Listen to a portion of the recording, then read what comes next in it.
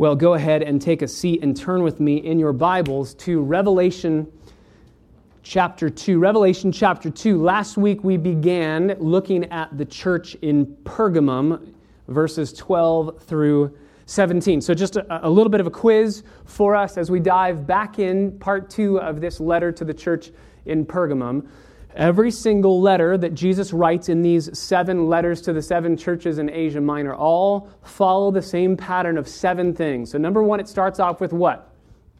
It starts off with a greeting to the angel of the church in whatever the city is. So far we've covered Ephesus and Smyrna, and now we're covering Pergamum. To the angel of the church in this city. It's a real city. These are real places. They are on a postal route which would have gone in a circle around Asia Minor.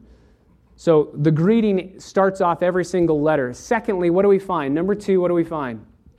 A description of who Jesus is, what he looks like, who he is. And these are all taken from the descriptions of Christ that John saw in the vision at the end of chapter 1. Holding the stars in his hand, the first and the last, who was dead but is now alive. And now here in Pergamum, the one who holds that sharp, double-edged sword in his hand. Remember, we looked at that last week. In the Greek, it's very slow, purposefully slow. The one who holds the sharp, the one who holds the sword, the sharp one, the double-edged one. Meant to give us pause. It's comforting, but it's also terrifying.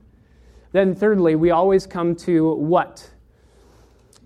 Number 3, we always come to a declaration of what Jesus knows. I know something about the church. I know where you live. I know your deeds. I know who you do not tolerate. I know the teaching that's going on around you. I know something. Jesus knows, omnisciently knows everything that's going on in all of these churches and in our church as well. So a declaration of what Christ knows. This is what I know about the church. And after talking about what he knows about them, usually commending them for things, it always follows, except for 2 letters in these 7 letters, it follows with what? Number 4, a criticism. But this I have against you. But I have one thing against you. Yet I have these things against you. And in Pergamum, verse 14, but I have a few things against you. There's a list here. I've got a few things against you. That's followed up with a warning about that criticism, repent, an exhortation, he who has ears to hear, let him hear, and a promise. So we got through those first 4.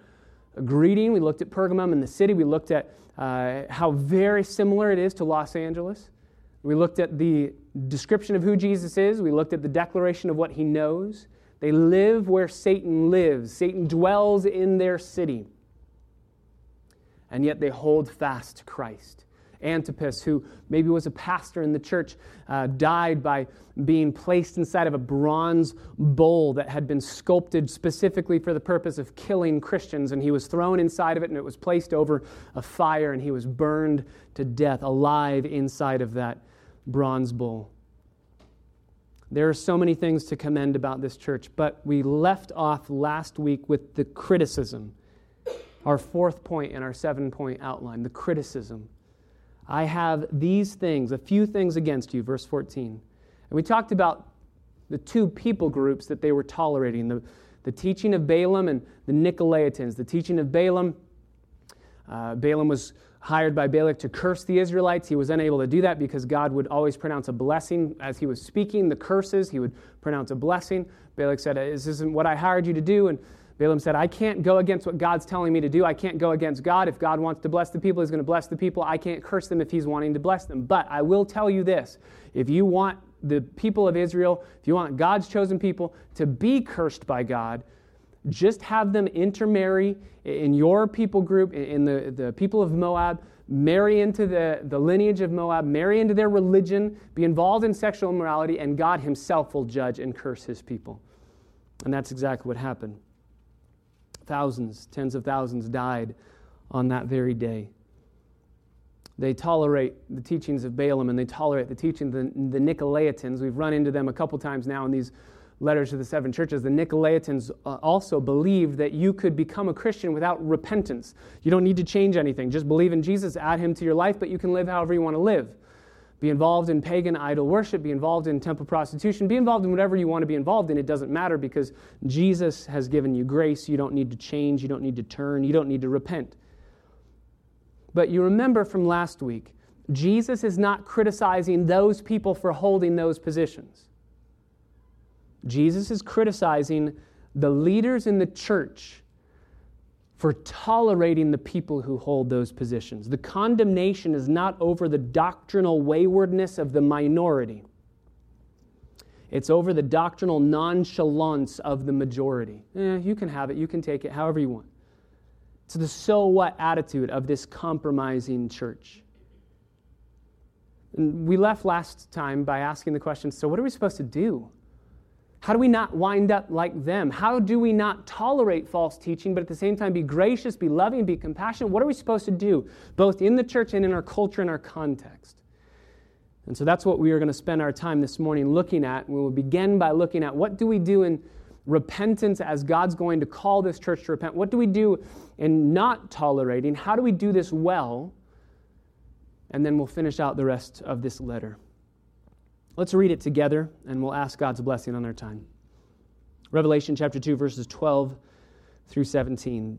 To the angel of the church in Pergamum write, the one who has the sharp two-edged sword says this, I know where you dwell, where Satan's throne is, and you hold fast my name.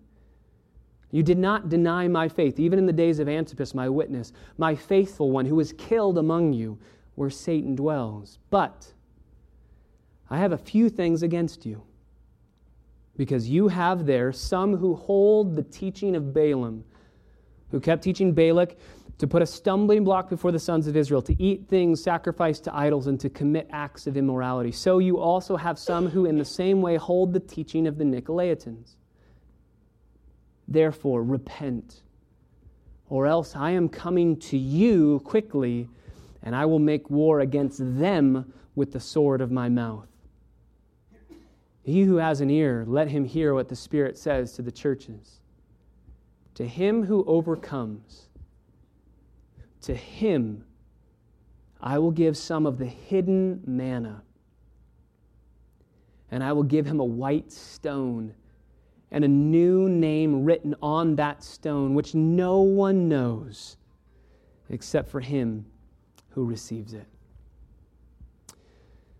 Father, there are profound promises in this passage that we want to not only see, but we want to be taken hold of by them.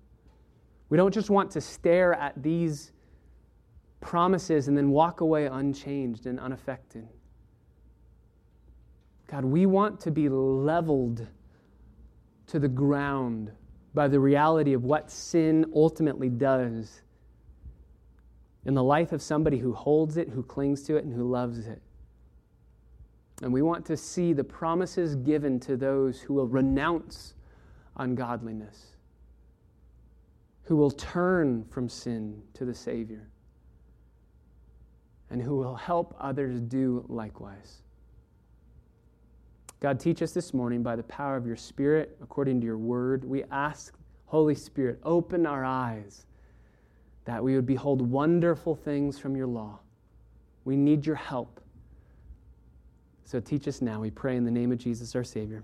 Amen. So, last week we talked about the condemnation over these people in the church being tolerance, tolerating false doctrine, tolerating false teaching. And I said last week, I wanted to spend a little bit of our time this morning discussing the reality of what that looks like. What does tolerance and intolerance look like in our context and in our culture? I want to talk on a grand scale because I do believe that Pergamum is so similar to Los Angeles, and I think that we are going to find ourselves, if not already so, in a place where we're going to struggle in the culture like they struggled in their culture. So I want to talk on cultural grand level, and then I want to move towards the church. Those are two different things, two different ways to deal with them. So let's start with the culture. Let's talk about tolerance in the culture. Everyone is ultimately intolerant of something. There's nobody that is not intolerant of something. Every society has lines that they draw. They're intolerant of something. But the question is, what does that mean? Tolerance used to be defined as I disagree with and may even detest what you're saying, and I think you're dead wrong. But I will defend to the death your right to be able to hold that view. That's what tolerance used to mean. Tolerance used to have a very clear definition. I disagree with you, but that's okay. I can disagree with you peaceably, and it won't affect the way that I respect you, honor you, and love you as a human being. Voltaire is quoted most often as saying those words. I may detest you, but I defend to the death the right for you to hold the views that you hold. Today, tolerance has been completely redefined. Tolerance today says that it's wrong to say that someone is wrong. Tolerance today, if you are intolerant, it's because you have said that somebody's wrong. Tolerance used to mean you can say somebody's wrong, but you still love them and you don't dishonor them or disrespect them. Now, tolerance just means you can't say anybody's wrong. This makes it incredibly difficult. And I've talked with many of you who are trying to have conversations with people, and you've run into this roadblock of intolerance. This makes it incredibly difficult to have reasonable conversations with people, because at the very outset of you saying, I don't know if I agree with that, you're labeled as intolerant, and the rest of the conversation is null and void. It doesn't matter. Somebody's not going to listen to you at that point. These are defeater beliefs. One pastor calls them defeater beliefs. If you hold to the fact that it's intolerant for somebody to disagree with something, to say something's wrong, then the moment you hear somebody say, I think that's wrong, you can just label them as intolerant and you don't listen to them anymore. This is what we're dealing with in our society and in our culture.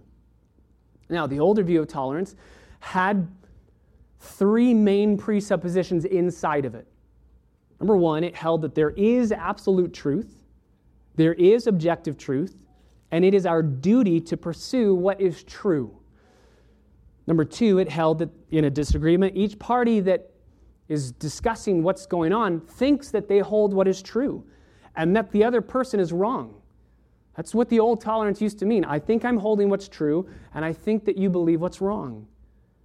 And number three, the third presupposition is that the best way to uncover the truth is to exchange ideas and work together to find out what is true.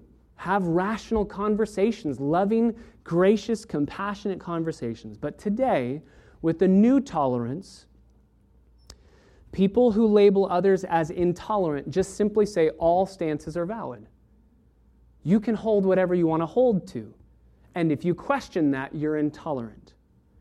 So this new tolerance holds the view that there's no hierarchy of truth. All truth is relative. You can believe whatever you want to believe. You can hold to whatever you want to hold. I just have the question, what about Nazism? Is that equally valid? What about the KKK? Is that equally valid? To have rational, reasonable conversations with people to say, wait, time out. There has to be a hierarchy of truth. You have to be able to label. That's not right. That's misguided. We've discussed a lot of these things even in our worldview understanding with our brother Marty in Sunday school. You have to be able to engage just logically, reasonably, compassionately in these conversations with people. So this new tolerance, this new definition of tolerance, ends up being two very specific things. It ends up being intellectually confused and morally bankrupt. And I get those two terms from D.A. Carson in his book, The Intolerance of the New Tolerance, which I would recommend to you. It's a great book, The Intolerance of the New Tolerance. Two other books on this issue, The Beauty of Intolerance by Josh McDowell and The Ever-Loving Truth by Vodi Bakum. These are very helpful books that talk about the culture that we live in, what it looks like to be labeled intolerant. D.A. Carson writes in The Intolerance of Tolerance that the new tolerance is intellectually confused and morally bankrupt. Why? It's intellectually confused because words have completely lost their meaning. Just listen to this. Think with me here. You cannot ultimately speak of tolerance unless you disagree with somebody, right? I cannot tolerate you unless I have a disagreement with you, but I allow you to have that, and it's okay, and I will still love you. But in the new tolerance, they literally say, I cannot disagree with you, but I will still tolerate you.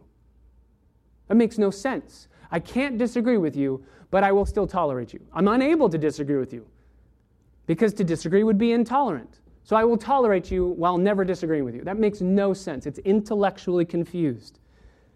You have to be able to say, your views are fine for you, my views are fine for me, and yet we still tolerate each other. That makes no sense. To truly be tolerant, you have to be able to say, I disagree with you, and yet I will tolerate you. So it's intellectually confused. It's also morally bankrupt. It claims to be one thing, but ultimately it does the exact opposite of what it claims to be. It claims to be tolerant, right? It claims we will let anybody hold any position. And you normally hear that when somebody's telling you, you are intolerant. Wait, you need to let me hold my view.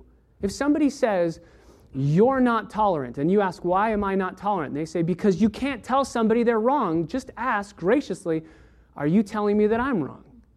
Because if they're saying that you're wrong, then they're intolerant.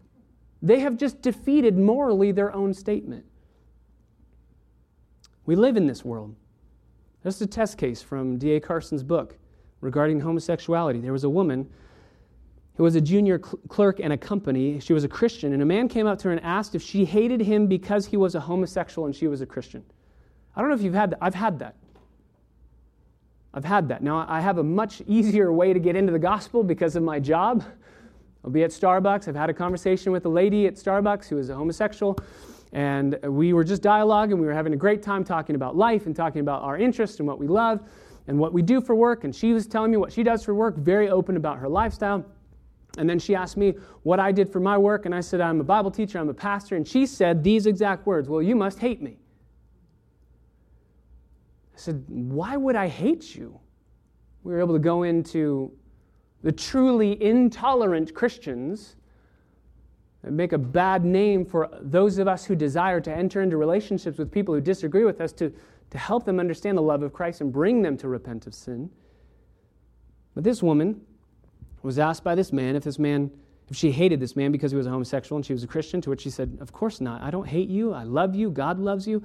She opened the Bible with him, or she talked about the Bible saying sin is sin, but we're all sinners. We all need a Savior. Jesus died to forgive us of sin. She said, no, I don't hate you. And he complained to HR that day that he felt threatened and diminished by this woman, and she was fired the next Monday in the name of tolerance. Do you realize the lunacy of that headline? In the name of tolerance, we declare this woman's wrong. If your tolerance is you can't tell anybody that they're wrong, then you can't say that she's wrong. Now again, there are a lot of intolerant people, truly intolerant people in the Christian community regarding, again, the test case scenario of homosexuality. There are.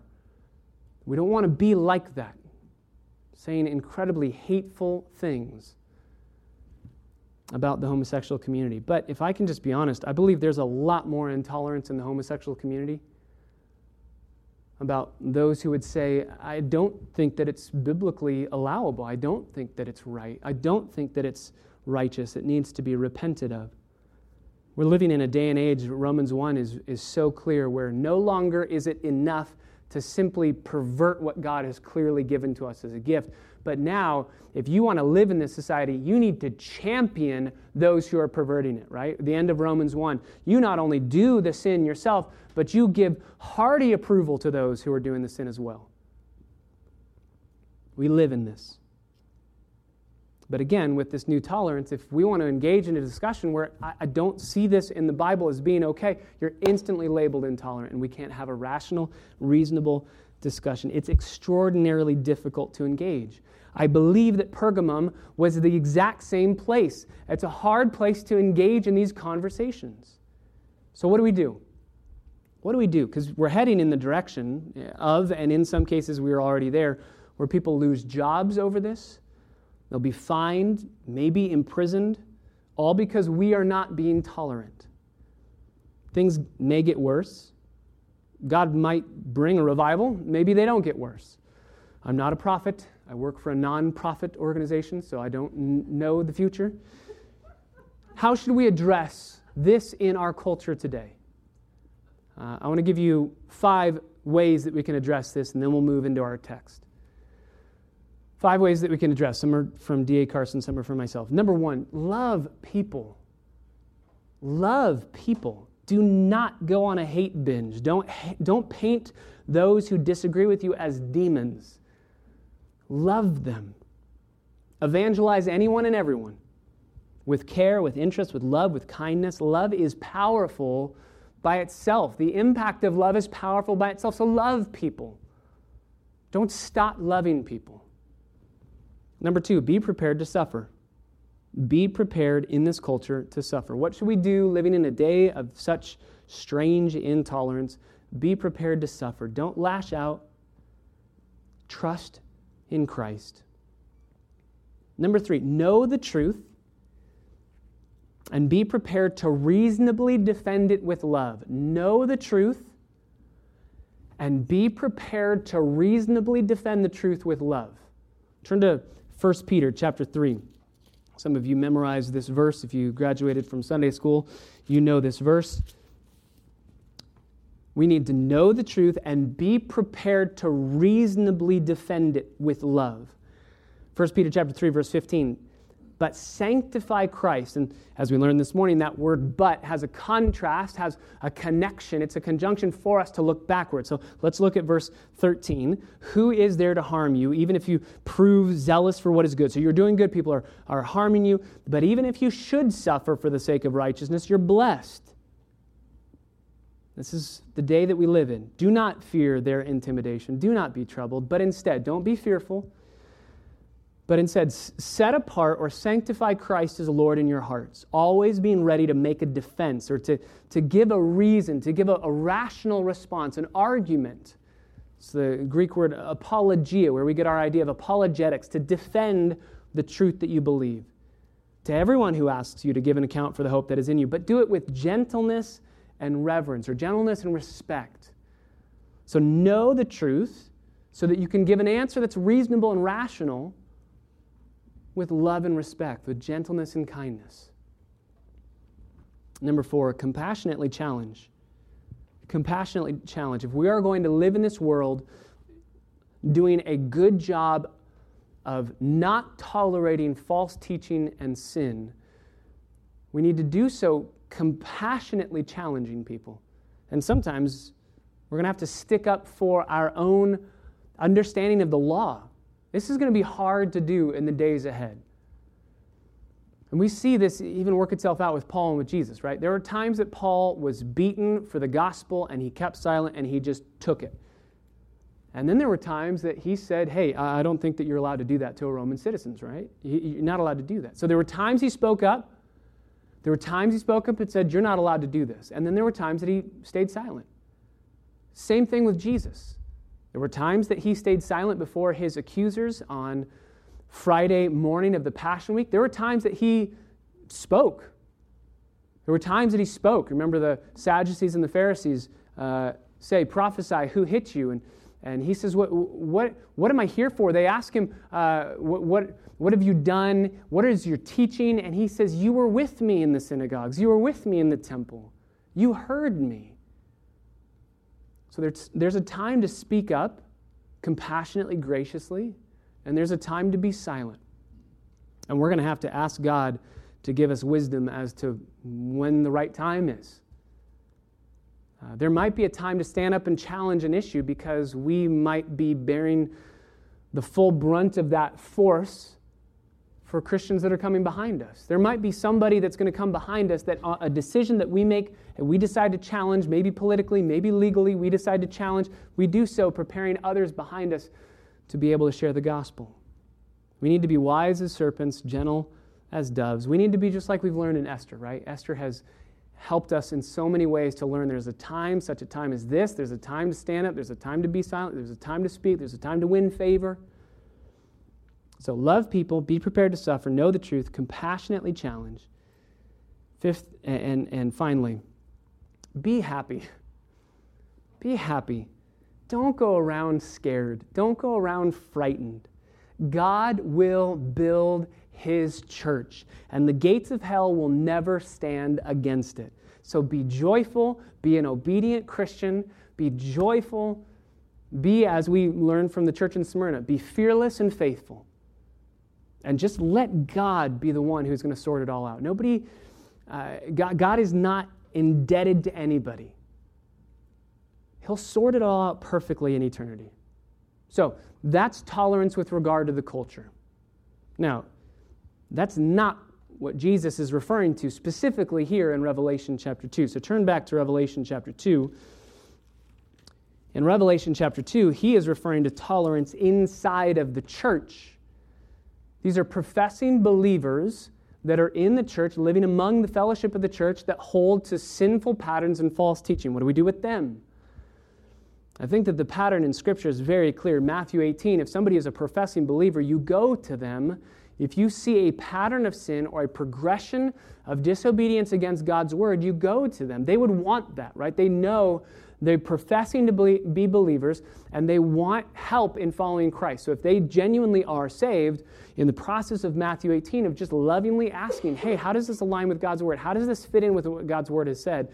If you follow that pattern, a genuine believer will invite that. Maybe they'll kick against it at the beginning. We're not mature people, not a one of us. Maybe we'll kick against it, but ultimately we're going to say, please, I'm so thankful that you're showing me and I want to follow Jesus. If they're not genuinely saved, that process brings to light the fact that their profession isn't real. They may profess to be believers, but they're not genuinely saved. What about if they hold the false teaching?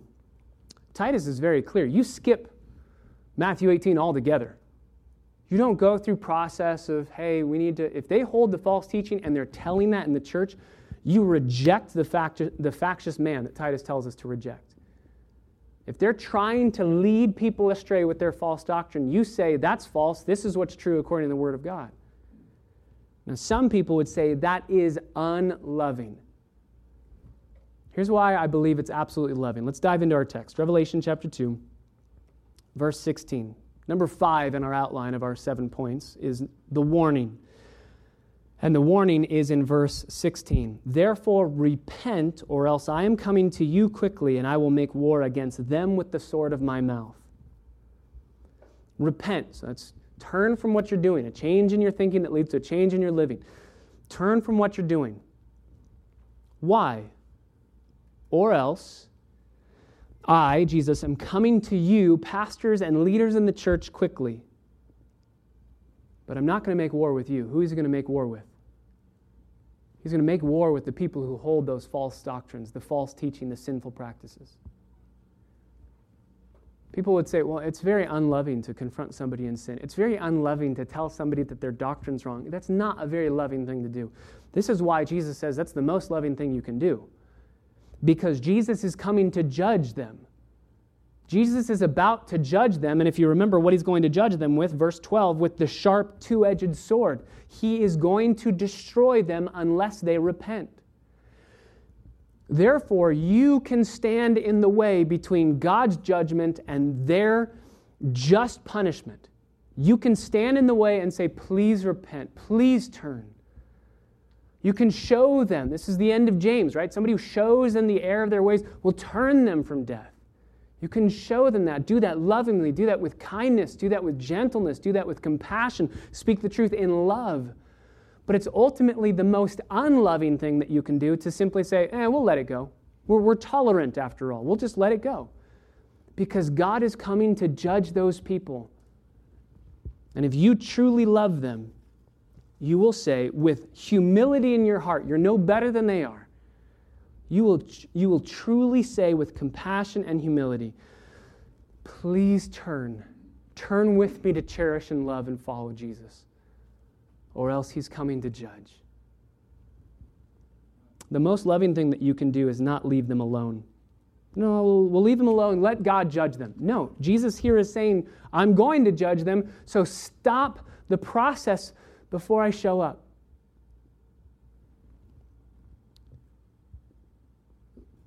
We talk often in my high school classes about living in this day and age, and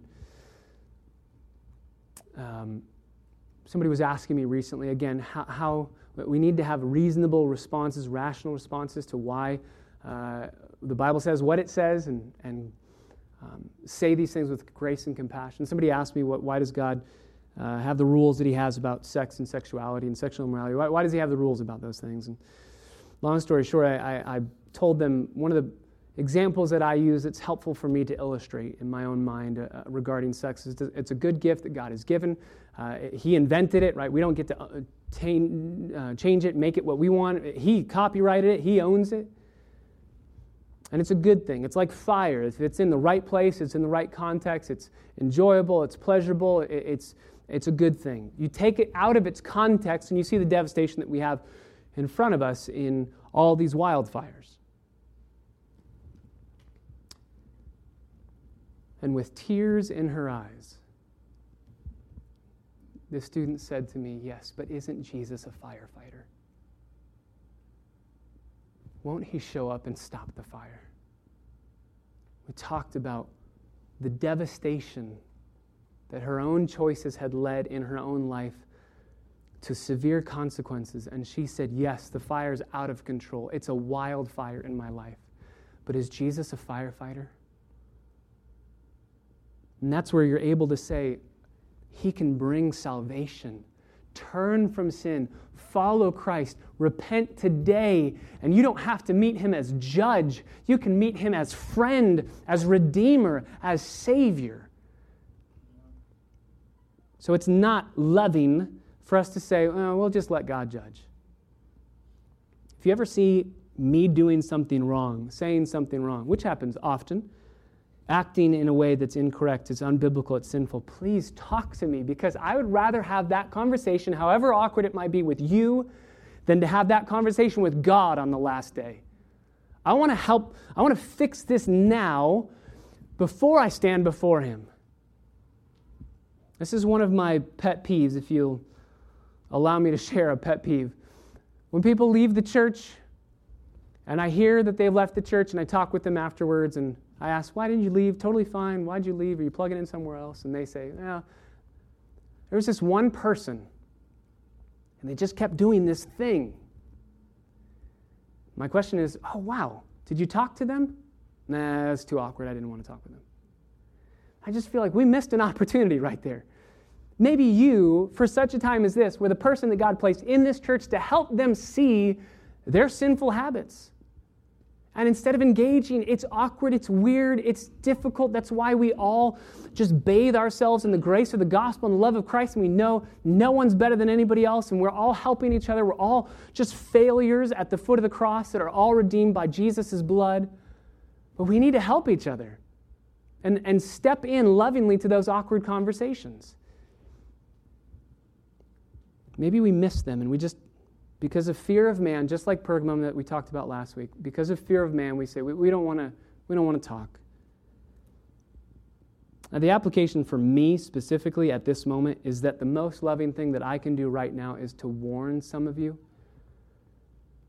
If you do not know Jesus Christ as Lord and Savior, if you do not love him more than you love anything in this world, you might believe everything true about who Jesus is. You're just as knowledgeable as a demon is. If you don't love Jesus, surrender your life to him. If you have your own authority over his, Jesus says things, I say things, and when I don't like what Jesus says, he bows to me. That's not salvation. And I want to plead with you this morning to deny yourself, take up your cross, a weapon that was used by Rome to murder people, execute your own will, kill your own desires, destroy your own affections, and let what God desires and what God wants and what God's will is live and reign through you. Then and only then will you see fruit that's appropriate, the deeds appropriate to repentance. Then and only then will you see God working in your life to change your desires, to change your affections. Today is the day to turn and follow Jesus Christ. It would not be a loving thing for me to say, you know what, do whatever you want. No. Sin is never worth it, and it will always bring death in the end. Turn, repent, trust in Jesus.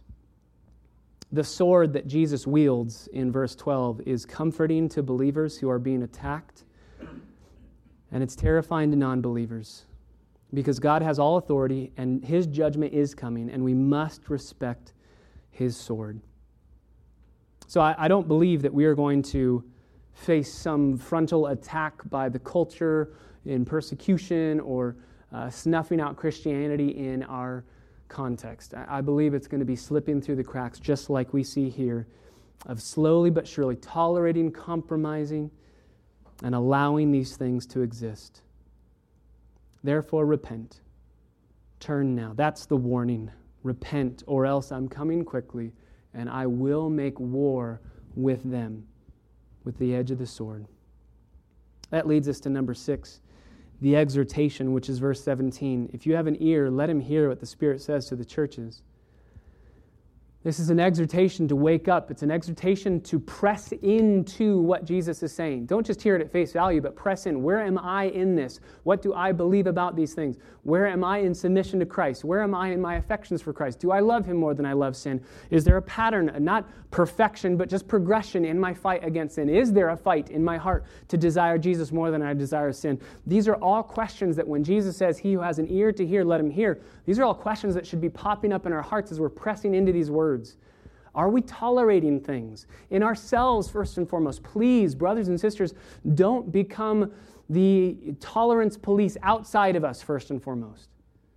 Look inward. Am I tolerating sin? Am I telling others they're not allowed to do something that I'm totally fine doing myself? Am I a hypocrite? Let God's word bring us to our knees in humility and ask Him to show us in our own hearts, where am I in this letter? That leads to number 7, the promise. This is verse 17, end of verse 17. To him who overcomes, there's our Greek word Nike again, Nico, the one who wins, the victor, the overcomer. Jesus promises 2 profound things to those who overcome. To the overcomer, I will give, number 1, the hidden manna. I will give him the hidden manna. You remember manna was only good for that one day that God gave it, right? God gave it out of heaven. It was only good for that day and it would spoil, except for the exception in Exodus chapter 16, verses 32 through 34, when God said to take an omer, a scoop of an omer, which is about 2.5 liters, so 2 partially filled 2-liter bottles of soda, scoop it up, put it into the Ark of the Covenant, and that manna will never rot. It will never go bad. And it was a symbol that God will always feed His people. He will always provide for His people. Hebrew tradition tells us that Jeremiah hid the Ark of the Covenant when the Babylonians tried to break into Israel and ultimately to Jerusalem to destroy the temple. And their tradition says that when Messiah returns, when He shows up, that He's going to go in, find the ark, bring it out, and give of that manna. Now that's tradition, and especially the second part we wouldn't agree with because Messiah has already shown up in Jesus Christ. He is our Messiah. But this hidden manna has a twofold already not yet effect. It's already here because we have been given in a Deuteronomy 8 sort of way, man shall not live by bread alone, but by every word that proceeds from the mouth of God. We've been given the Word of God, the hidden manna of God that provides for our needs on a daily basis. And He will never let us go without His Word. He'll never let us go without the nourishment and satisfaction of His Word. But I don't think that that's the ultimate reason why this is such a great promise. This is hidden manna that will be given down the road. So it's an already, yes, we have some of it now, but it's a not yet. There's some to come in the future. And I believe that this is a reference to the wedding feast, the marriage supper of the Lamb, when we finally get to sit down at that table in the great banquet hall in heaven, and we get to feast with Christ Himself, who is the bread of life. And we get to enjoy Him for all of eternity, and we will never not have Him ever again. We will get the hidden manna. We will feast with Him at the marriage supper of the Lamb. But it doesn't just stop there. We will get the hidden manna, and secondly, we will get a white stone and a new name written on the stone, which no one knows but he who receives it. A white stone. Back then, instead of having little paper tickets, you would have a stone, and that stone would be your ticket. So instead of saying, do you have Laker tickets, you'd say, do you have Laker rocks? I need Laker rocks for the game tonight. The white stone was an entrance into a sport, a competition, some festival. Also, the white stone was given to the one who won. At the end of the competition, you would receive a white stone that would enable you to get access into the party after the competition happened. So this was the celebration of the victory that you just won. So not anyone could just show up. If you were not assigned to that party list and your name was not engraved on that stone, you could not enter the party. You could not enter the festival. So this is some token of entrance. It's access. It's gaining you access. And there's a new name that's on it.